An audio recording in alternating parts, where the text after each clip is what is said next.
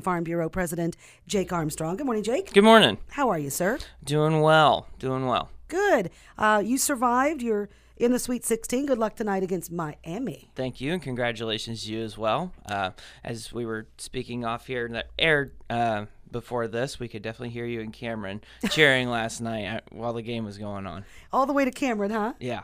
Well, doggone it. The wind was out of the right direction. Yeah, there you go. My signal was bouncing. Yeah. All right, Jake. You just heard the forecast. We had some much-needed rain over the last few days. Did we get enough rain? You know, my father-in-law and I were talking about that the other day. We got 2 inches, roughly. Just depends who you talk to. But it's amazing how many puddles are standing. As dry as we are, we're borderline drought conditions, and you would have thought the ground had soaked up that 2 inches, and we would never noticed it. But, you know, as we look out here, we still had standing water at the elevator when I left. And, I think it was a much-needed rain. We've got more moisture coming in the forecast. This is something, if you've been listening to the weather analytics, they've been saying is a potentially more wetter spring and potentially a drier summer. So kind of looks like some of that's playing out. I mean, it's still a little early to get all worked up about it, but it's just something to keep in the back of your mind when you're making your field work decisions, planting decisions, that maybe those first couple windows might be valuable because you don't know when you're going to get back in.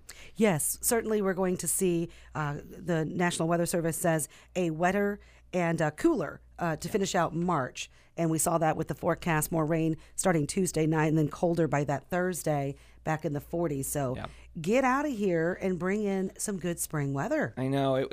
Last week was just a little evil being in the 60s and 70s most of the week and grilling out and just doing some yard work and just kind of getting out and enjoying the spring. And now we're back to inside and cold.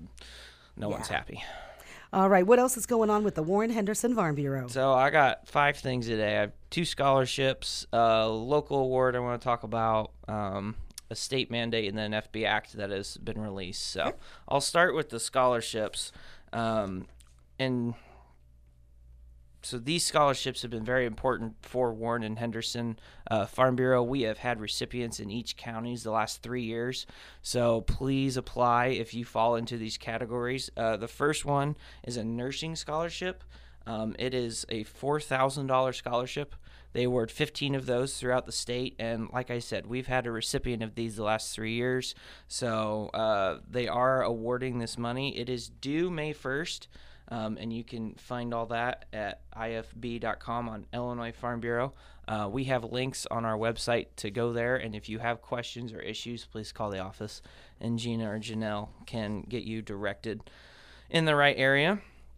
The second one is the iVet loan application. So I guess this one isn't a scholarship as much as it is a lower percent loan for veterinarian students. You have to be a second-year veterinarian student or later to apply, and it can be up to $40,000. There's more loan details on the website. It's also at ilfb.org.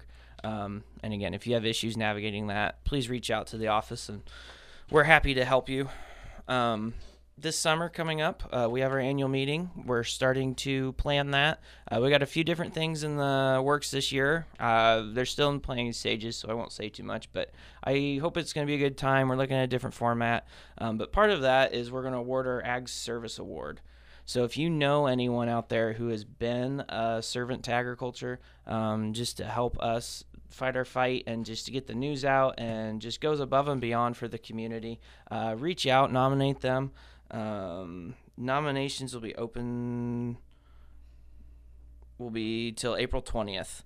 So get on them, get them nominated, get them to the office, or you can reach out to myself or another Farm Bureau member or board member, and we can get those submitted, and so we can recognize that individual that deserves recognition.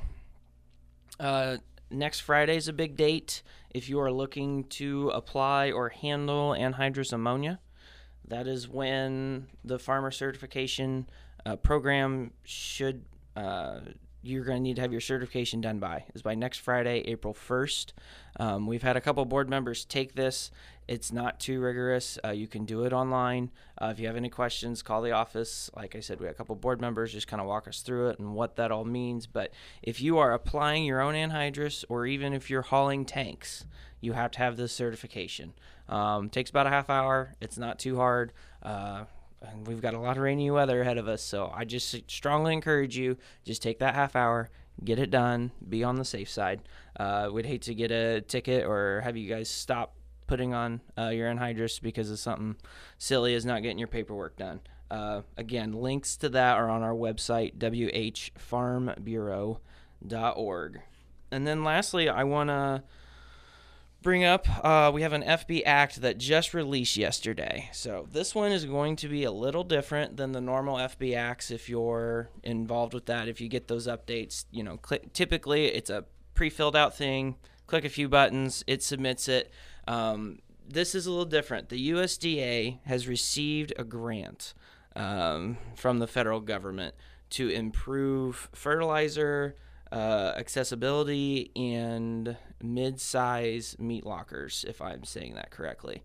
And they're just kind of wanting guidance on where this money should go, how the agricultural community thinks this can make the bigger impact. So it's a commenting period, and we're really encouraging people to make your comments heard, to submit them to USDA. So this one's going to take a little more writing, a little more thought, but it is vitally important because we can really change how we get imports in for fertilizer, how we domestically do that, how we help smaller meat lockers succeed and thrive and to start up again.